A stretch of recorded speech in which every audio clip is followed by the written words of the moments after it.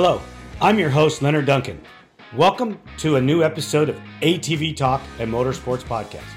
Please join us every Tuesday at 5 p.m. Pacific Standard Time. We bring you interviews with industry professionals, live events, live news about the motorsports industry in every episode. Enjoy the show. Whether we are out riding with our friends and family or racing in extreme environments, we all need good tires. That's why I recommend GBC Power Sports Tires, a division of Greenball Corp. Their products, which include XC Master, Mini Master, and Groundbuster 3, are what leading professionals in the ATV UTV industry are using. You can get your tires at greenballtires.com or find them on Instagram as GBC Tires for further inquiries. Welcome to DBR Racing Products, the leader in 3D modeling and innovations. Since 2015, they have been revolutionizing the industry, starting with their groundbreaking YFZ 450R battery boxes. But they didn't stop there. They have continued to push the boundaries, constantly improving their design with each new version. In 2018, they introduced the game-changing Vortex EXO cage, specifically designed to securely hold the Vortex ECU in a safe and sturdy location. This breakthrough innovation ensures your ECU stays protected even in the toughest racing conditions. At DBR, they understand that every detail matters. That's why they also offer an array of essential products to enhance your racing experience. Their spark plug hold downs keep your engine firing at peak performance, while their LTR breather boxes ensure optimal ventilation for your machine. Their LT250 engine skid plates are a must-have for those seeking unmatched protection. Engineered to shield your engine from impacts and rough terrain, they provide the ultimate defense for your ATV. But that's not all. They've developed ProPeg mounts that allow you to use TRX 450R Nerf bars, giving you greater control and maneuverability on the track. To explore their full range of innovative products and learn more about DBR Racing, visit their website at www.dbratv.com. You can also reach them directly at 507-828-1233. Their knowledgeable team is ready to assist you with any questions or inquiries. DBR Racing Products, where innovation meets performance. Unleash the power within you. Are you looking for the best suspension technology for your sport ATV? Look no further than Elka Suspension, the industry leader in sport ATV suspension technology. With championship wins in prestigious events such as the Dakar Rally, Score, Best in the Desert, ATV MX, Cross Country, and Works, Elka Suspension has established itself as the go-to choice for athletes and enthusiasts alike. But they don't just stop at ATVs. They're constantly expanding into new markets, including UTVs, trucks, SUVs, pit bikes, snowmobiles, and more. Their commitment to innovation and quality means they're always looking to improve and adapt so you can enjoy a smooth ride wherever you go. Want to learn more about what Elka Suspension can do for you? Visit their website at elkasuspension.com or give them a call at 450-655-4855. They will always be happy to answer your questions and help you find the perfect suspension solution for your needs. Dave Scott, welcome back to ATV Talk, man. Hi, Lenny. Thanks for having me. My pleasure, brother. My pleasure. Hey, last time we talked, I don't think we made it clear that you got to ride on two very prolific desert teams that were highly, highly successful. Well, really three, Yeah. Yep. I mean, go ahead. We had, I had my personal stuff with my guys here, and then Craig's teams, I guess I should say, and Well, also a couple. you got to ride with Jeremy Yep. Sanchez, and you got to ride with Craig Christie's team. You got to ride with Danny Prather and Cody. Yep. I mean, and every team he rode on was successful and won championships. Yeah, I know a couple of those races and a few of the years in Baja. Craig had two quads racing in Baja, and I actually raced each time on both bikes. I would get off one and wait for the other one, stuff like that. And I, like you said, I had Jeremy Sanchez, then Danny Prather and Cody Mitchell. And I had a few partners here and there along the way because sometimes I had to kind of find somebody that, because not everyone can make it every time. So I just kind of find who I could find and make it happen. I just wanted to race. Right. I mean, yeah, I remember watching you win your first Best in the Desert championship. I was there, and we were just outside where we stayed at the hotel because the course came right next to there as you were coming through, right when you won. Yeah. Nope. That was 2008. Was it 2008? That's a long time ago. We're old. No, you may be. You're old. I'm not old. I'm never getting old. I have had this white hair as long as you've known me. That's the California look. It's all right. Right. Hey, the other day you sent me a photo. You were out riding dirt bikes, just out having fun, or were you out with your buddies, or what were you doing? Yeah, so my son is now in 14. He's always kind of have a quad, and he hasn't really been too into it. The quad, I just kind of thought it wasn't his thing, and he wanted a dirt bike. I got him a little CRF 150R. He really didn't love that too much either. So I traded a buddy some stuff and got a basket case.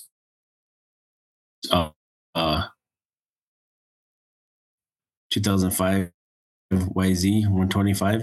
He rode that a little bit, and then he my nephew, which would be his cousin, obviously, has a 2003 CR 250, and he rode that, and it just kind of came out of nowhere. I didn't really think he could handle even the 125, and he just got on the 125 and then the 250 and just tore it up. So we found him he likes two strokes, and it's good because he's a small, skinny kid, but he's tall. And so we got him a 2003 CR 250 two-stroke, obviously. And so he's been tearing it up, and all the racing here in New Mexico, there's not any really quad races to enter, and I wanted to be able to ride with him, maybe do a race with him, follow him, whatever. I mean, he's a good rider, but he's a 14-year-old kid that dad's a little nervous. So what I did was helicopter parent. I went. Yeah, so we're riding a lot. I'm riding the quad. He's riding the bike. We're doing just having fun. And I actually, I don't know if you know this either. I bought a Honda Talon a couple of years ago, just trying to, I don't know, scratch the itch, right? So it's okay, just whatever. And so I get in for some warranty work, check it out, and they had a new Honda sitting there, dirt bike, and just like, man, I love that thing. I want that thing. So I ended up buying it. I never had really, I mean, I've had some dirt bikes over the years, but nothing I've really tried to ride to actually, besides down the road or riding a wheelie or something. I just actually try to ride it and in the desert and go fast since my son's riding good. So I just got it about a month and a half ago, and I'm just learning how to ride it, but I'm enjoying it. It's a new challenge. Lots of fun. It seems like it's going to be so much easier on my old body. It just seems like it's just kind of easy to ride. It's different for sure, but I enjoy it. So now me and my son go ride dirt bikes. And eventually I'm sure it'll just be his dirt bike, but I get to ride it. So that's really, since the last time we talked, that's a new development with you. I mean, I think the last time we talked, you were hoping that he would develop the want to go ride with dad, so that you and him could go share outings together. Yes. I mean, and I'm not trying to push him to race at all. I'm not that guy. If he wants to, I'll support him. If he don't want to, I'll still support him. He just wasn't, he never seemed like he was really into the quads, like I was, or still am, I guess. So he just decided he wanted a dirt bike, and I'm all for it, and actually, I mean, it's I don't know the right words. It's a relieving or a nice, or however you want to say it. I went about a brand new dirt bike, and I've done nothing to it. One single thing. I mean, it's plenty good for me and a lot of people the way it is. And you know how that goes. A quad you're buying, and you're changing this, and you're buying suspension. So I appreciate that. I like the fuel injection. I like the electric start. I mean, I'm still learning to ride it. It's great. He rides his bike and this new 450. He rides it better than me. He's 14 years old. He's really, I'm actually proud of him. He's really smart. He doesn't push over his limits like a lot of us did back when we were younger. He just rides a real smooth, real calculated pace, and he's having fun. We actually went and did a pre-run. These local races, they call them a pre-run. You ride them the day before, 30-mile loop probably. He went and did it. I tried to do it. Was like the day after I got my bike, and I couldn't even. It was the worst day of my life. But yeah. So he actually he did good. I've heard a lot of dirt bike guys. It wasn't a conventional desert race that me and you would call desert race. So race day, he wasn't into it, but there's some races coming up next year that I'm going to see if he'll want to go and just hit it. And I wouldn't really call it racing for me. I'm riding, but I'm enjoying it. It's a kind of a new thing, new challenge. I was really, thinking I made a horrible mistake when I first got it. It was a battle, but I've only ridden it probably 12 times. So it's, I think I'm benefiting from, I can read the terrain, right? Because I've raced so many races. So the terrain's that part's easy. I obviously know how to ride the bike and get the power and roll, all that stuff. So it's really just learning how to ride the two wheels. I'm not trying to use everything or learn everything, I should say. And so it's actually nice. I think I said this earlier, but I think it's easier on my body. I feel I can ride it pretty hard, and I don't feel like it beats me up as much. Too funny, brother. So are all the sores healing from falling down? Yeah. I'm knocking on some wood right now, but I haven't fell down yet. I've been real close. But if you know me, I work for everything I got, so I don't want to scratch that thing. So I'm trying my hardest not to drop it, but it's coming. I know. Yeah, I know. And you were never really a guy that we ever had to worry about, not bringing the machine in. You didn't throw it away. I don't think you had, as long as I can have known you, I can't remember ever hearing of a spectacular get off that you ever had. No, I had a few when I first started. Of course, I was younger, and I think the the thing that got me is I didn't grow up around racing, and I just kind of fell into it, and I think we talked about it the first time we talked, and I just kind of have a knack for it or something. But um, I was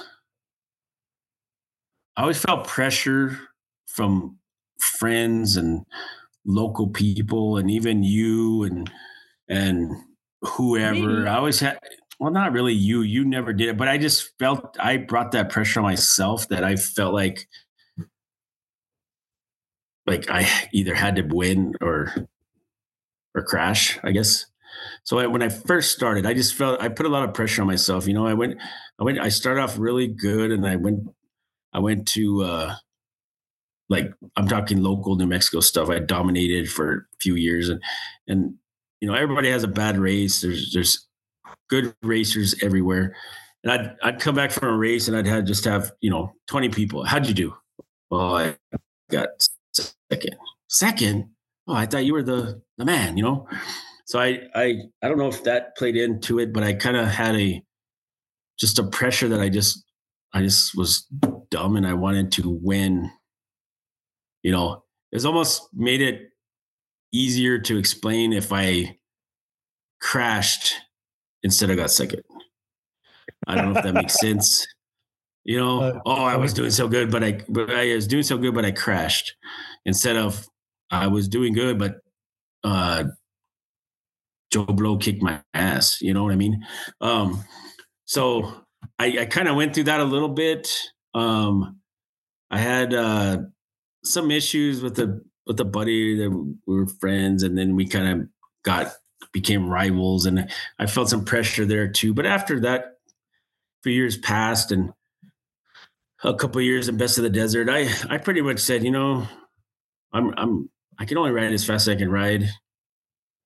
You can be the fastest guy for 240 miles, but if it's a 250-mile race, you got to go 250-mile race, 250 miles, So I kind of made that, I kind of felt like I figured that out right away. Like I try hard. I would try hard and I would give it my all, but I wouldn't go to that crazy level where it was just stupidity too many times. I think, you raced for years. You have to push it kind of past that limit a little bit, but you pick and choose and also feel like I did it enough that if I was going past that limit, I knew how to handle it, or I don't want to say control. That's not the right word, but so anyways, I know that's a long answer to your question, but I think that desert racing is the biggest lie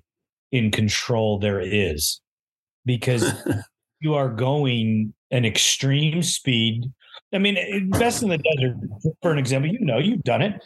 There's a lot of the places where you are as fast as that machine will go for an extended period of time. And if you're even fathomly think you're in control, you're not, because there's so many little gotchas. And I would say that the quality of machine that you rode, the quality of machine that I rode, and that all the other guys rode was just such, they were such great preparation done, and the machines were good. It didn't matter what team you were running, in the top 4 or 5 machines, they were just great. Yes. And at some point there were like 10 or 12 teams out there that were just, you never knew who was going to win, Yeah.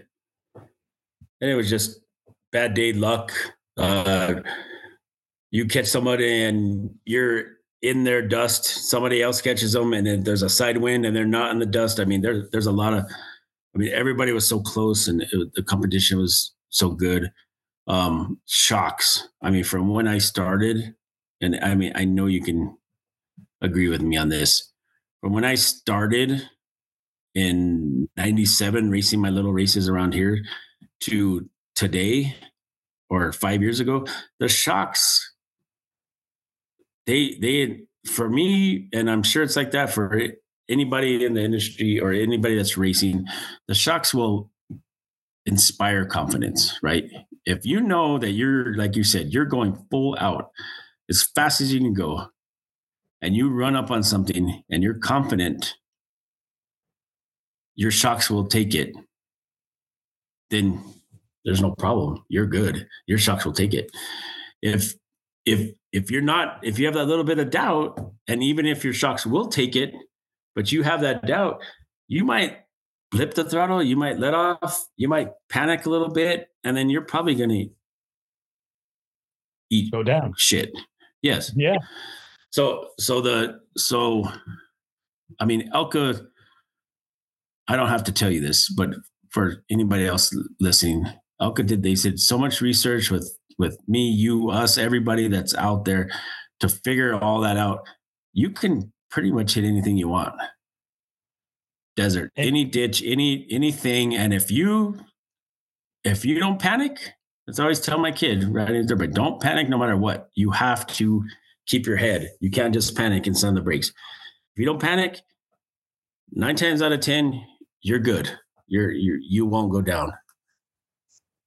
You know, I like that age-old deal where, you pin it to win it, or a lot of times if you maintained speed, momentum, yes, because it wouldn't always straighten itself up, but it would make it manageable to ride. Yes. I was in a car accident with Marty Hart, and the whole time I'm driving, and what we were doing is a trailer got away from us, blatantly because we loaded it incorrectly, but that's neither here nor there. It got away, and all he said is keep driving it. And when we came to a stop, he looked at me and goes, I can't believe you kept driving it.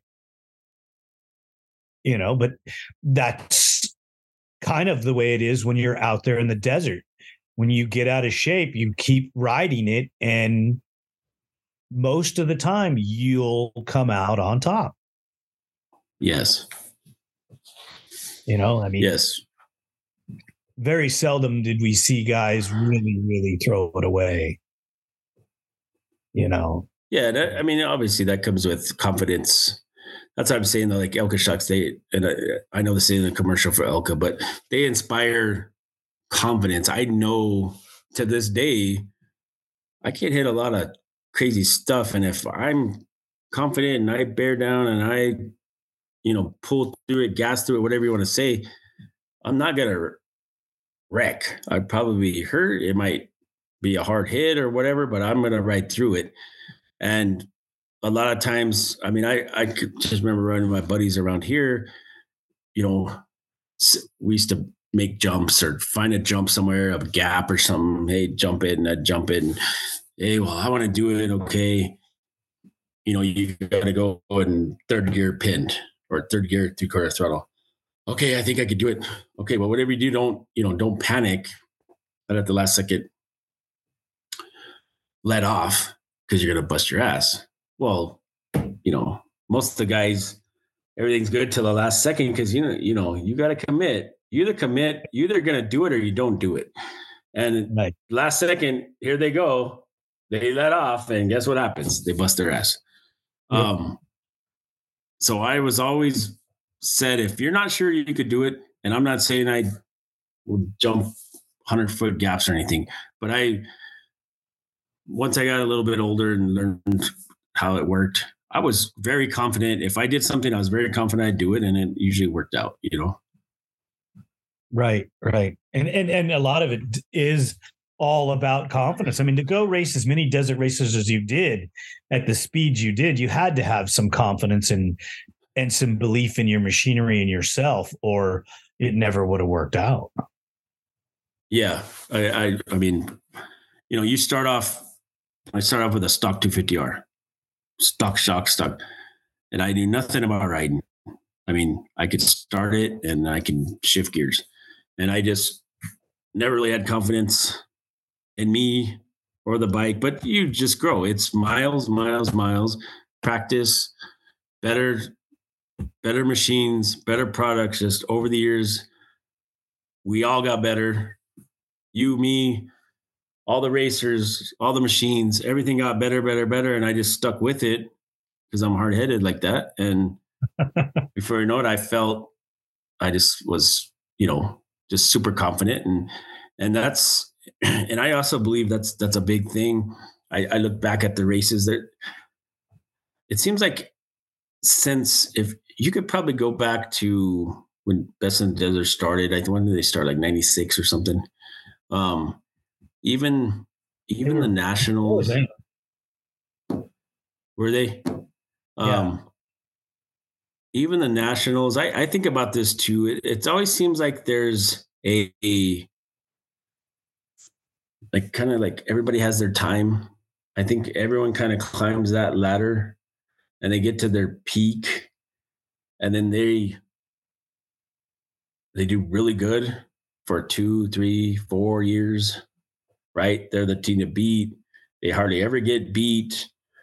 They're, everybody wants to beat them. Everyone wants to beat them. And then it's kind of, you start falling off and then it's the next people. Then this guy comes up. He's the guy. And then he's on top for a while. And everyone's trying to be, and then here comes another younger kid, Now there's young kids all over. Here comes this guy, and he's the guy. And I think it's kind of been like that. And it's probably like that with all the forms of racing. I mean, you see it in Formula One, you see it in that, so it's just this guy peaks and he does his thing for a while. This guy peaks. So I was just lucky enough, like Best in the Desert, to have my peak and to be able to win and have it for a little bit. But it's hard too when you start going down. It's very exciting when you're going up, right? When you're so close to winning. I lost by 10 seconds. I lost a 500-mile desert race by 10 seconds. I'm right there. I'm going to beat this guy.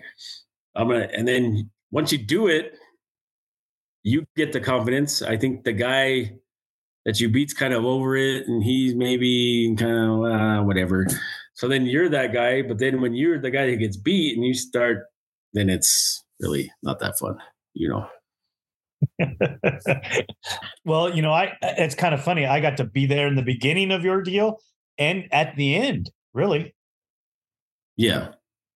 I mean, Yep. I was working with a different team when you decided to cut back, but still you spent, I don't remember how many years with Cody, but after you rode with Danny, you won multiple championships with them. You won a few with Cody, Yep.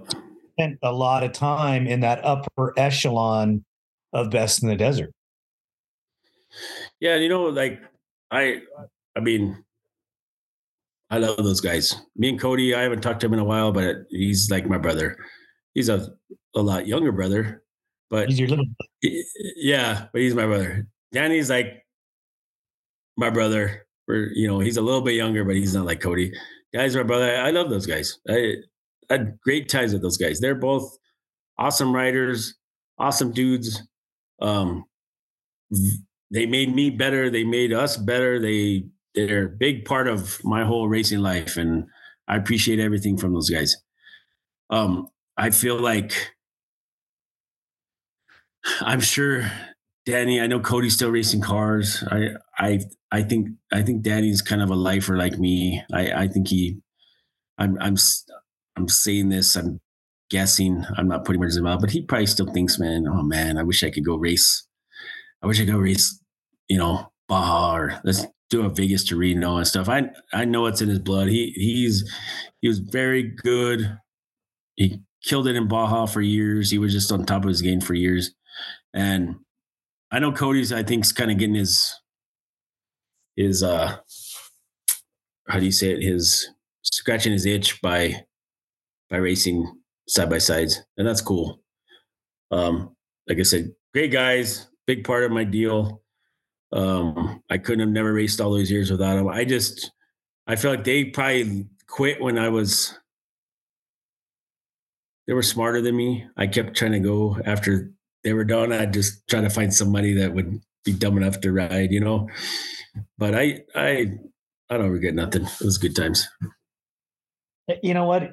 You got to stop when you want to stop. It's.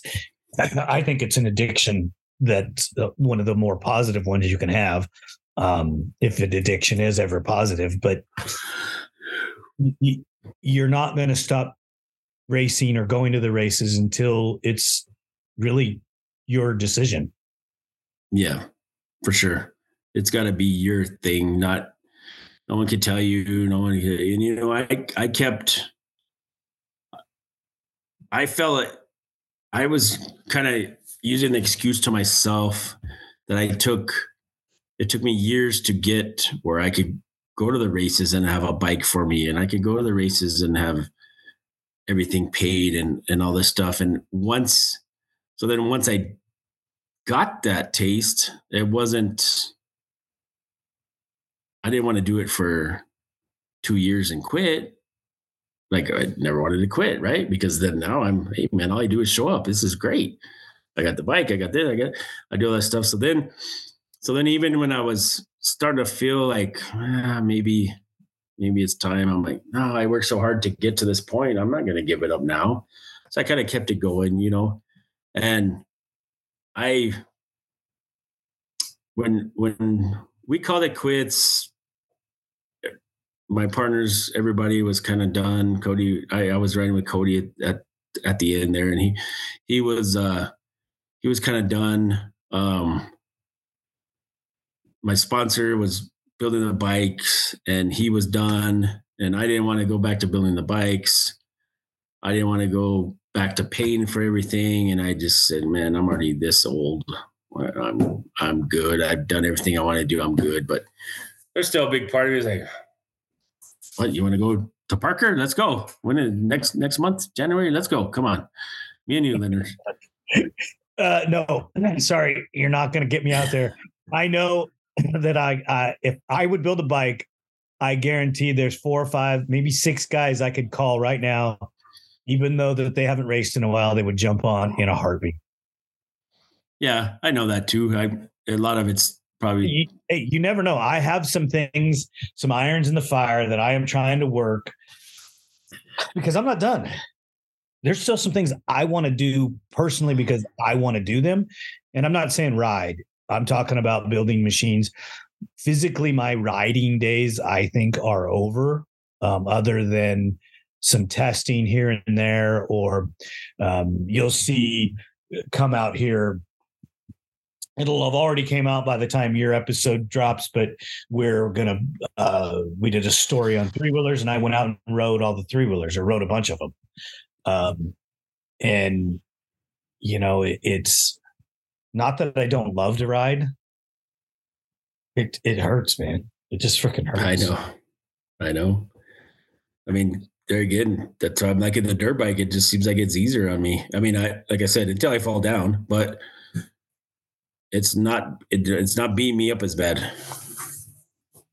I have problems with, everybody knows I got a shoulder issue, but I have problems with the weight of the helmet, and the helmets today are nothing. I know. I mean, if I haven't ridden in a while, like when I first started this dirt bike, my neck would hurt. I'm like, what the hell is wrong with me? It's just the helmet. Yeah, I had problems with wearing a mountain bike helmet for a while when I was mountain bike riding, and I'm like, dang, but that's just years and years of athletics, from football to, throwing yourself on the ground too many times because you have no skills. That was my problem, not yours, but mine. It's just a lot of fun. One of the big questions that I had, because you and I have had a couple conversation in between tapings, we tried to get this done last year, and there was a big storm at your place, and we got to have some off-air conversations. And one of the nagging little questions that I've had during this time is, what does your son think when he looks at your trophy case and listens to some of your stories about racing, does he ever confide in you or talk to you or ask you questions about that? So he didn't, right? When he was younger. I feel like he could care less. He's I feel like he's 14. He's riding a dirt bike. He's riding it well. I feel like he's kind of more, how do you say it? Not concerned, but more into it or more interested in what I did, how I did it, stuff. So he does.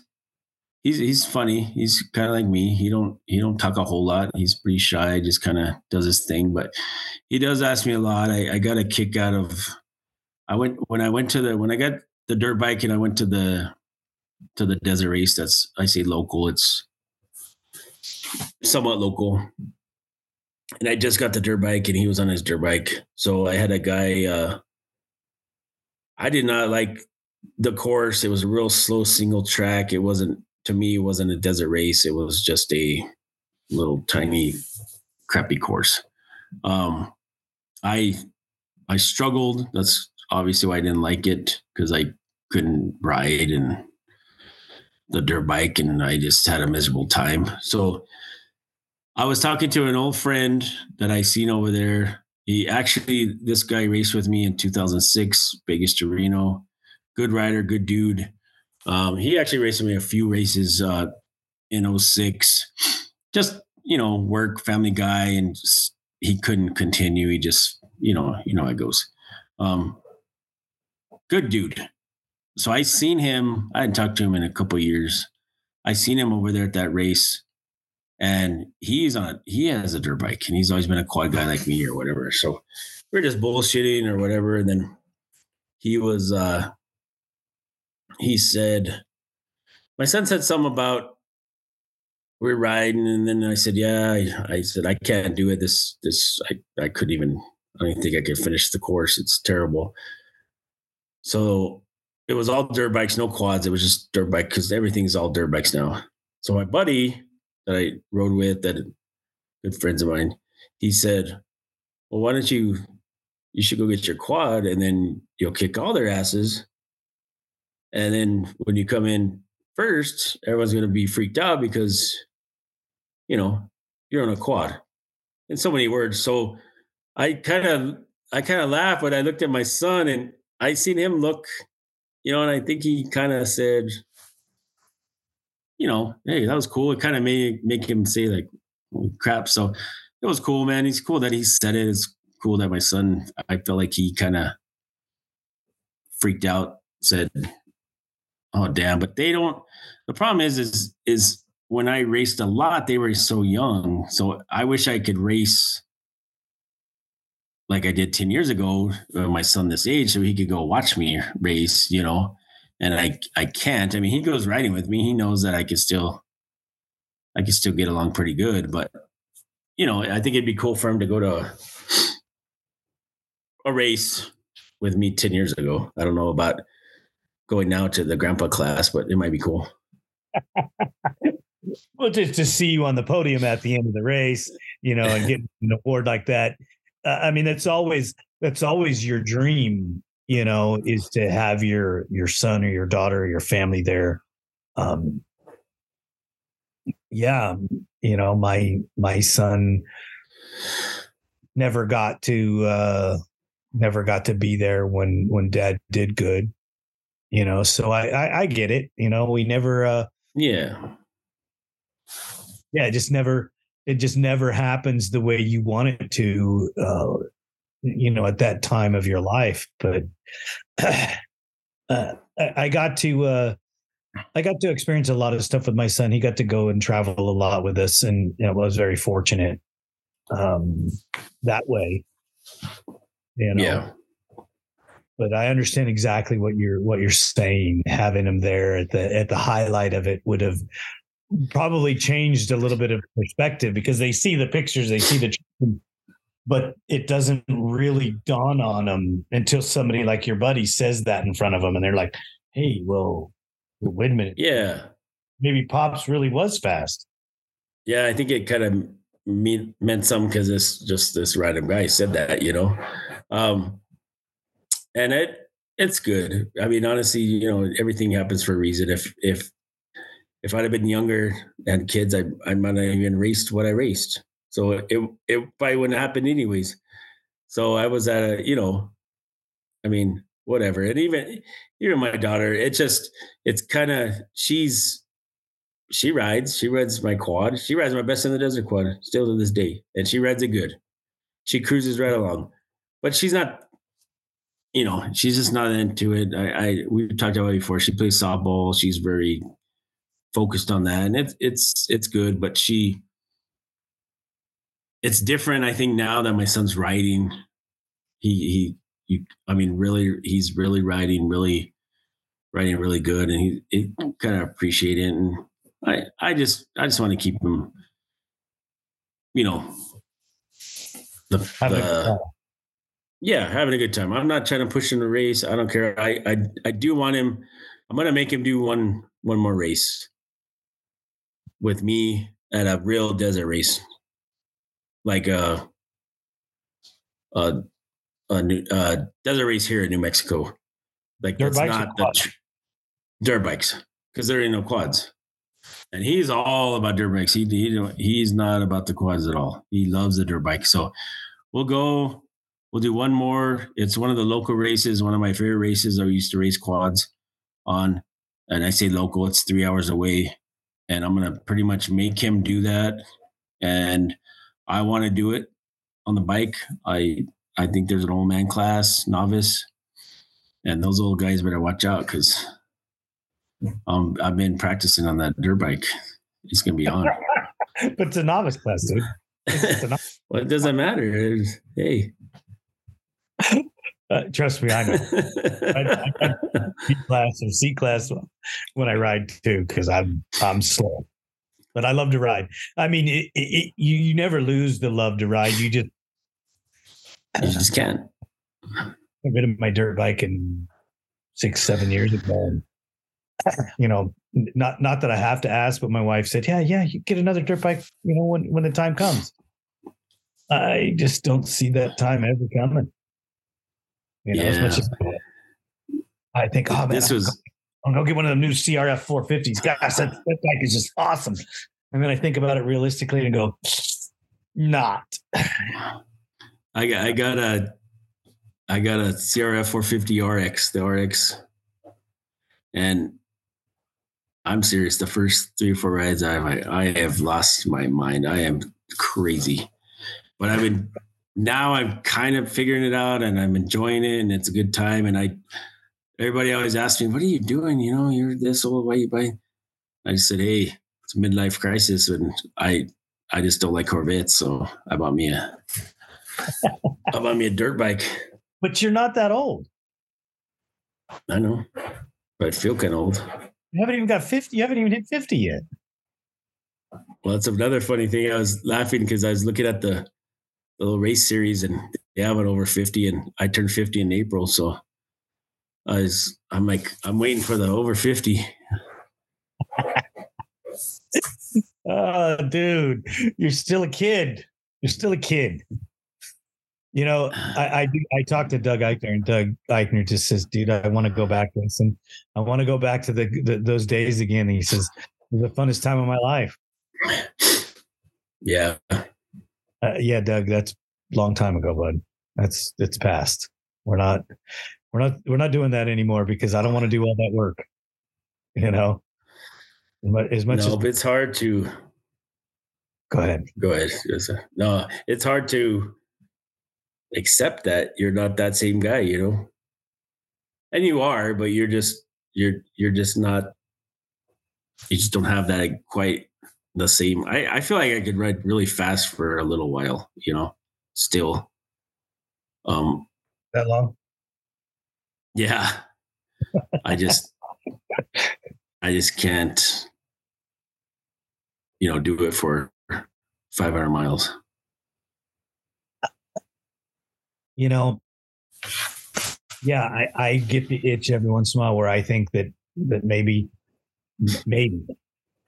And, because I still train, I physically go train, and yeah, I'm probably lighter than I was when I raced in the desert, but, and I think I'm in better shape. I'm just, 12 years, 14 years older. Yeah. Yeah, that's a big difference.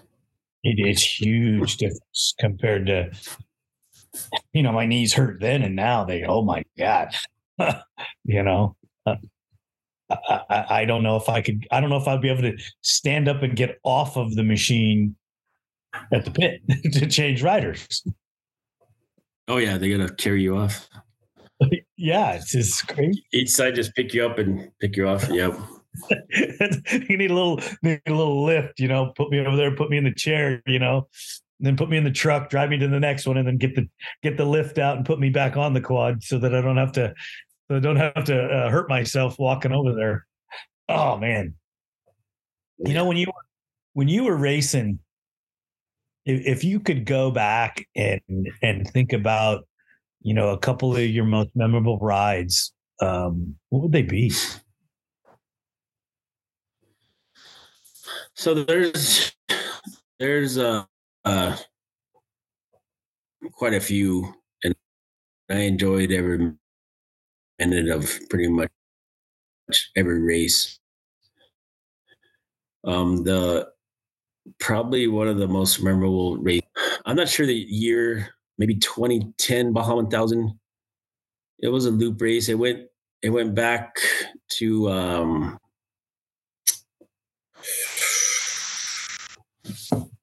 it went through San Felipe, back to Mike Sky Ranch, through the long loop Mike Sky Ranch. It's the only time it went that way when I was racing, and then through the whatever you want to call it, the mountain range, up Simpsons Hill. I know that was like a thing that people know, and back into Valley T. So it was a good 100 and I want to say 50 miles from San Felipe. And so I think I don't think you were there. You were done. I mean, you were not done. You were just didn't make it that race. And I think I started and then I got off. I went a little ways, maybe 50 miles, and I got off. And then I had posted up at San Felipe to get on to do the whoops in San Felipe and do that Mike's long loop, I think is what they called it. It's really tough. Everybody kind of talked about it. It was tough. And so when the bike showed up to, I think, San Felipe around 4:00 in the afternoon, they told me if you shut it off, it won't start. You have to pull start it. We didn't shut it off. I took off. I went probably 30 miles in the whoops. The bike died. I was there trying everything I could figure out. Couldn't get nothing going. Limited tools. It's getting dark. The lead trophy truck came by. It felt like at 250 miles an hour. About freaking thought he's gonna run me over. I couldn't get anybody on the radio. I didn't have phone service. I just kept trying. I couldn't get nothing going. Finally, I'm calling weatherman the whole time. I honestly probably called him 100 times, and the 101 I got through to him, but he wouldn't help me because I didn't say my race number first.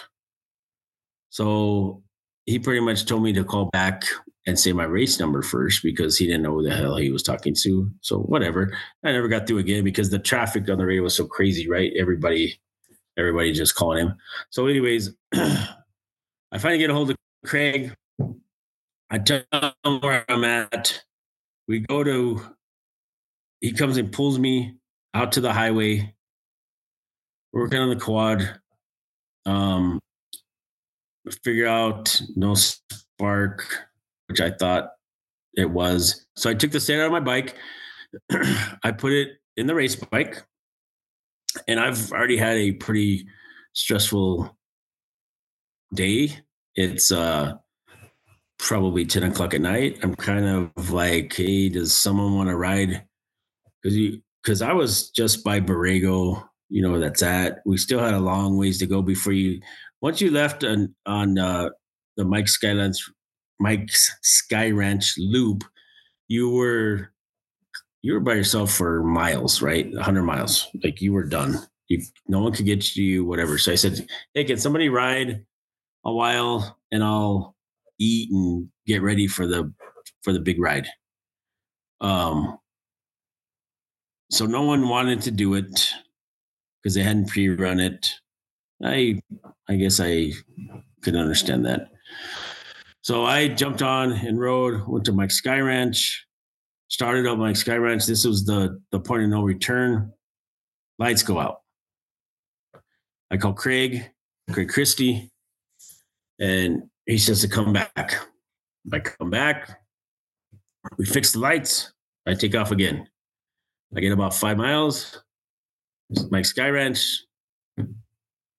Nope, lights don't work. I call Craig, and I'm kind of over it. I hate to say it. I'm just like, man, this is we're just doomed. So Craig's disappointed, and he's like, hey, man, if we don't finish this race, our championship's done. So I ended up doing it. I said, okay, I'll do it. So lights went out completely. I'm just riding up this mountain and just up through this mountain range. I'm stopping. I would just ride when I could. And of course, it's pitch black, no moon, no nothing. I ride, and when I can't see, I got a little flashlight, little pencil flashlight on my boot. I just stop, look real quick, see where I was going, put the flashlight back in, and take off. So I do this, and I go, and I get to a Baja Pits somewhere out there at the actual ranch, I think. And it's freezing for one, right? When we pre-ran it was 20 degrees. So it's freezing, and I'm kind of halfway delirious. I don't know what's going on. So I get out there, we try to fix the lights. All they do is speak Spanish, and I'm having a hard time telling them, but we worked, couldn't fix the lights. I take off again, and I'm just going what I can. Water crossings, water dammed up, people, trucks drowned out, people drowned out, just kind of mayhem. And then you're just out there for an hour by yourself, no lights, pitch black. You're trying to find the trail. I come up with this guy. He has a fire. His quads broke down. He broke a chain. I'm kind of me to hang out with him because lonely at that time, and I wanted a reason to stop. But I went ahead and pushed on, and then I know but Jason Wade had raced on the Articat team and actually rode to Baja with Jason Wade. Once we got there, he went with his team, and I went with Craig, my team, whatever. I get to this point, all these trucks and quads and stuff are just stop on this hill, and there's just crazy like boulders and all this stuff, and it's just kind of like mayhem. And I'm pretty exhausted, and I look over and I see this guy under one of those moon blankets. It was real thin. I think they're called moon blanket. So ice blanket. Yeah. So I look over. This guy looks at me and goes, Dave. I'm like, yeah, what's up? So it's Jason Wade that had broken down right there. So me and him run like, lovers in the night, and we're hugging, and I'm so excited to see him, to actually see someone I knew, because it's been 12 hours. He's excited, whatever. So I'll never forget, I don't have lights, and all these people are stuck. They couldn't make this hill. And I tell Jason, do you have a flashlight? He said, yeah. And I said, can you shine it on the hill so I can make it up there? I got to get the bike to Craig. So he goes, well, the sun's coming up. Why just wait 5 minutes? And I had no clue. I thought it was, 3 a.m. or whatever. But sure enough, I looked and the sun's coming up. So I actually waited probably 5 minutes. The sun came out enough where I could see. I climbed the hill, showed up at Valley T. I'm calling on the radio, no answer. And I'm like, oh, these guys think I died. And they went home, It's like, because I was gone forever. And finally, I just roll up, and all the guys are there, but they're all asleep, in the truck. Everybody's asleep in the truck. And I, they're obviously super excited to see them. See me. I was super excited to see them. And we checked out the bike. We did this and that. And then, of course, the sun was up. We didn't need lights. So we, I think Andy got on the bike. I think Craig followed him on another bike, another quad. And I just remember getting in Steve Abrego's truck, and I just remember sitting in the back seat. And next thing I know, it was like 5 hours later. That's how exhausted I was. So exhausted, I was just kind of out of it. But it was I wouldn't say cool experience, but I'm glad I did it. We ended up winning the championship that year. So it was all worth it. But it was a very interesting day. Yeah, and your a-hole mechanic wasn't there. Yeah, thanks. You could have fixed the lights, and then I could have been good. Well, I figured out what happened to him after I got the machine back. We built a custom light battery box for everything, and the lid broke the eyelet. The lid of the airbox? The lid of the battery box that we built. Oh, yeah. Okay. Broke the eyelet. And I found it almost immediately, but it didn't help. Didn't save anything, but we totally revamped the situation and went to a the upgrade subframe, to the electric. Yes, to the 06. Yep. Yeah, we went to the 06 subframe and put the battery on the side, had a custom wiring harness built, and never had another problem. No, for sure. That's a lot of those races, is just trial and error. And I was by the time I got through the stator and that fixed, and then the lights, I was just mentally done. I was already, and I should have caught all that. I was just kind of like, it's messy, and I just said, I'm just going to try to push through it. But it was a long night. It was a long, cold, lonely night dealing with that. Craig tried to call me, and we could never get the phone conversation to last long enough to have any dialogue. Yeah. And like I think about it after. I thought about it after that. I mean, it's obviously the batteries. I mean, the lights were hooked to the battery. Yep. That's what it's a very simple fix. It wasn't anything hard. It was just, I was pretty out of it. And I remember, I think the last time I looked at it, the post was broke, huh? No, it all snapped the eyelet. It was the eyelet was snapped and the wire had moved away and there was no wire. Oh yeah. And with no wire there. The eyelet on the battery. Yeah. So yeah. The wires came over. Well, when that wire broke, it just dropped away and there's no wire there. And it broke under the bolt. So you didn't even see that it was missing. Yeah. And like I said, I mean, no excuse, but I was pretty out of it by then. We'd already been up since 4. You know how it goes over there. Oh, totally. But I felt like I didn't miss a race after that. Yeah. I didn't care. I didn't care what was going on. I did not miss a race after that. I did we never had another experience like that though either, No, like you said, it was just, it just broke. What else can you say? I was pissed, because it had to be the race. Yeah. And then the stator thing, you never know when the stator's going to go.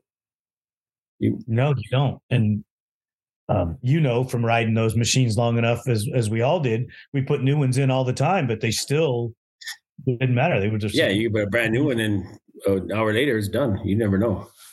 right. Uh, that was uncharacteristic for Honda though, to have so many stators fail. Yeah, But I all know. of the models had that issue. I know with when I was riding with Danny, Mike, Ricky Stater would sponsor us, and he always had us run the light on even in the day. He said it was better for the stator if you run the lights all day. So we always ran a little light all the time. You know, at the last bike that, you know, when I was working with the Simmons guys, yeah, we ran that little light right on the bottom, right at the bottom of the bumper all the time as well. Yep. Mike used to tell us it's better for it. Well, didn't you guys run a battery also because you ran a radio under the hood? You and Danny? Yes. Yeah. So we ran batteries on the 05s. On Danny's, he did. We didn't really best in the desert, right? We're not concerned about lights, but we tried. Danny was really the one really engineering it, but we tried like crazy to get a chase truck radio under the hood because you get more power, you get more distance, and it worked great when it worked. But it seemed like, I don't know if the vibration or some, every time after a while it would go down. But he I think he got that from Greg Stewart when he rode Greg Stewart. They always had a big chase truck radio on their bike, and the distance and it's way better with that than a handheld. But it just seemed like we could never figure it out perfect where it'd last the whole race. I know with Craig, it was always handhelds, and then we never tried under the hood. But Danny did try multiple times, and it worked great. It just seemed like after a long race, over time, the vibration, something would kill it, or something would come loose, and we couldn't get it right. Well, when I rode with the Simmons, we had a radio under the hood with a dome on the fender. Oh, really? Yeah. And the couple times that we used it, because we never used it. And I mean, just the couple times that we did use it, though, it seemed to work. Yeah. I know the first time we tried to use it, we had it on the wrong. We did something wrong, and it didn't transmit. The radio guys basically told us what we did wrong. But the second time when we had the dome on, we went to the dome on the fender, and it was bitching, but it was just never used. It was almost it was almost an overkill. I guess if we would have not had it, we would have needed it every time. Yeah, I think obviously Baja, you need the radio really bad. Best in there, it's nice to have it. It's nice to know, hey, I'm coming in. Hey, I got a flat.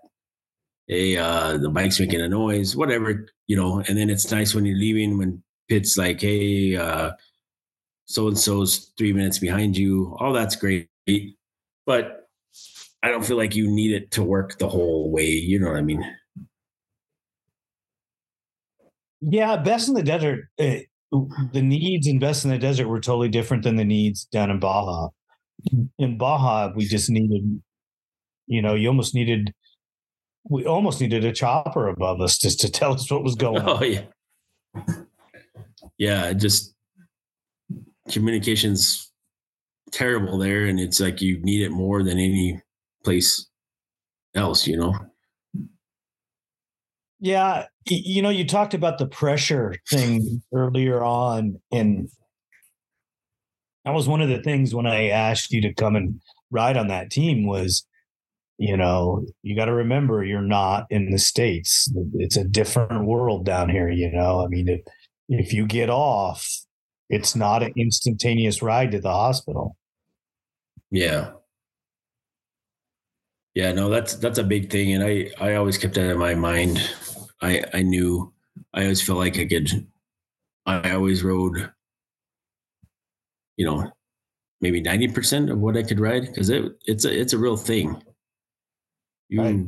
You get off, you have a bad get off down there. Um, First of all, no one might come get you for 12 hours. I mean, the place is so remote. Even your pit crew, even like some things as well as I do, you can't even get a truck to. Um, you might get lucky and a helicopter grab you or something, but if not, you could be laying out there for hours. So it's a it's a real thing. Um, I was lucky. I had one little get off. It was no big deal, but I just tried to be a little extra careful, Right. riding out there. Still try to go fast. I still felt like I went fast. It's a little bit of that in my mind. Like it's just different. And then, you go to you hear stories of if you have a bad accident, they get you to the hospital and then they do all this stuff to you and then you owe $30,000. Well, they don't let you leave until you pay. So, or what are the prices? So then you got to figure it out, or you go straight to jail after you get out of the hospital.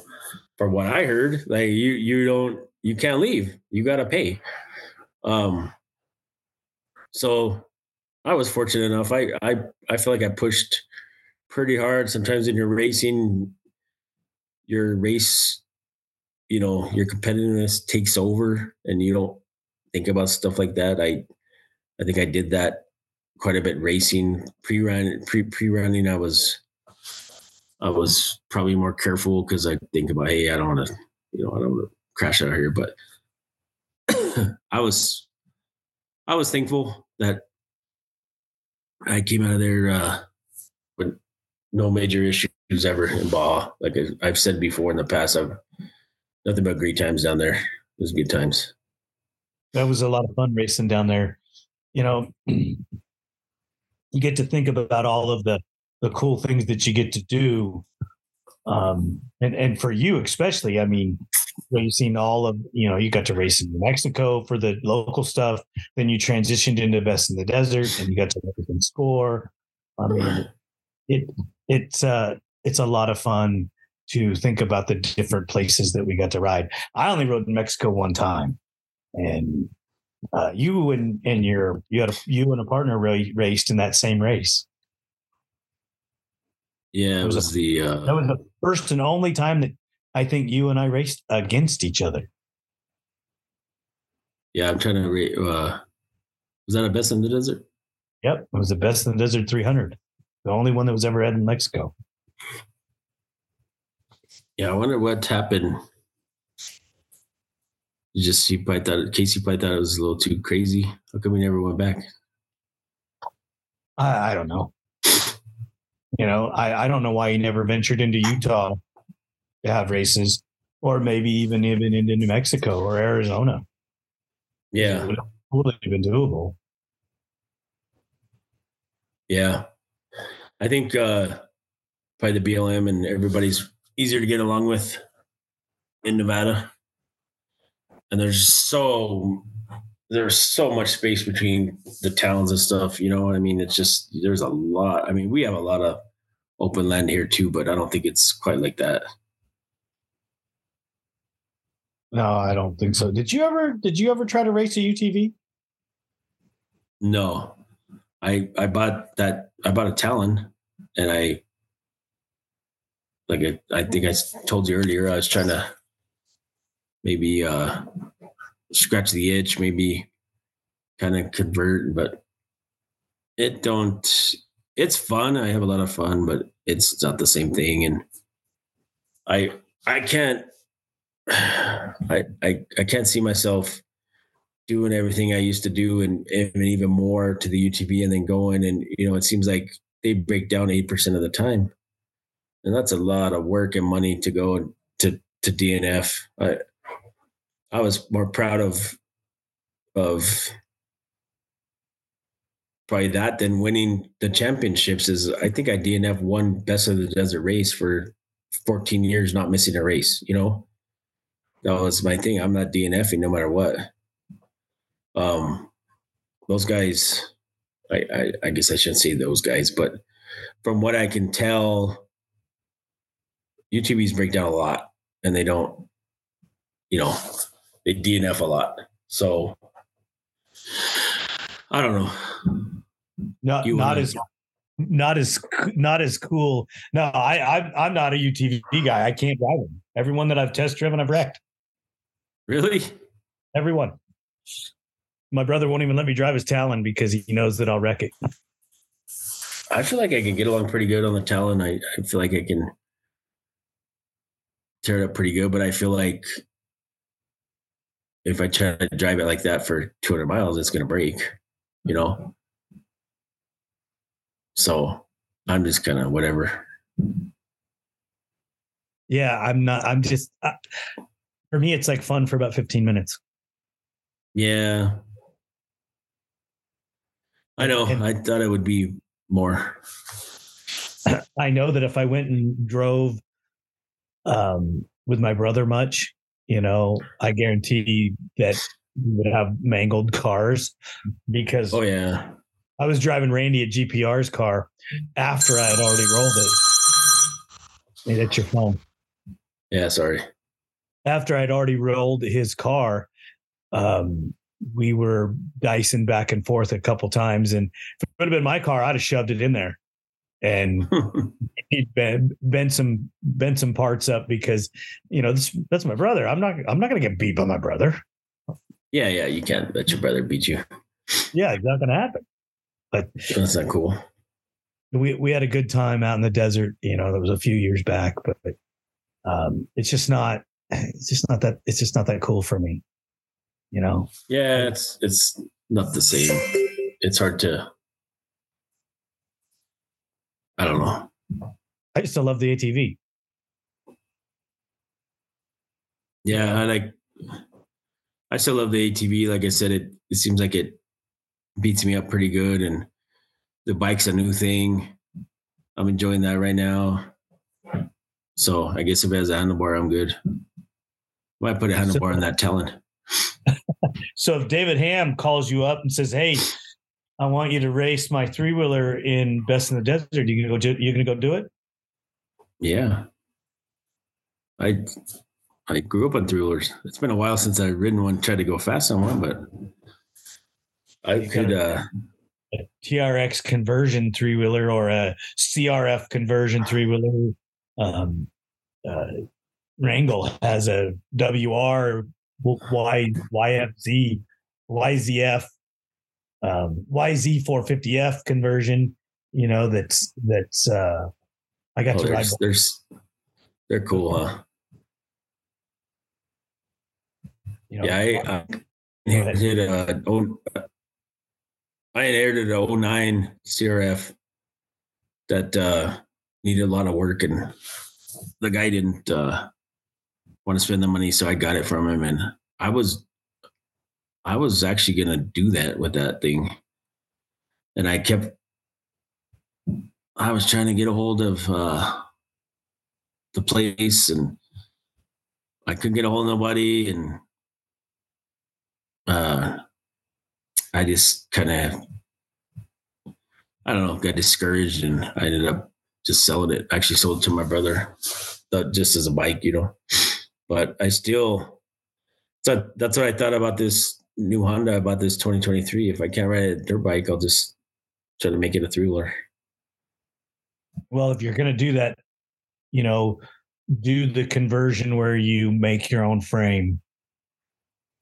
And you can adapt your 450R quad parts to it, and then your front end from your motorcycle. But don't try to take the motorcycle frame. It doesn't work the same. Oh, really? Yeah. I thought it was a great idea because you just change the swing arm and the triple clamps, right? I don't want to say too much. Brother, you have a great one, and be ready. We're not going to make it so long and so far apart before we have you on again. Okay. I appreciate it. You let me know. All right, man. I'll be ready. Make sure you tell the family I said thank you so much. The team here at ATV Talk would love your feedback.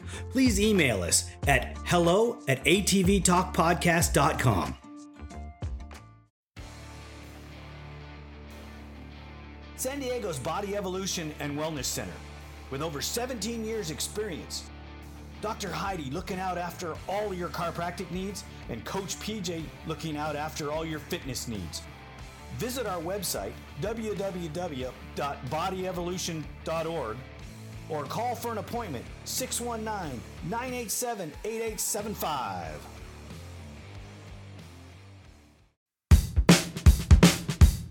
If you're in need of a consultation for your current racing program, a custom ATV, or an industry guest speaker, I have the company for you.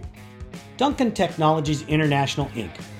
offers host, MC, and guest speaking services at events, builds custom ATVs for recreational riding or racing around the world, and they offer consulting services for professional teams or individual racers. Send inquiries to duncantechinternational@gmail.com or call 619-716-1532 for more information. Thank you for listening. We hope you enjoyed this episode. If you did, don't forget to share us with your family and friends. The podcast is available on all streaming platforms, and you can find us on social media as ATV Talk Podcast. We're on Instagram, Facebook, TikTok, YouTube, Rumble, and Twitter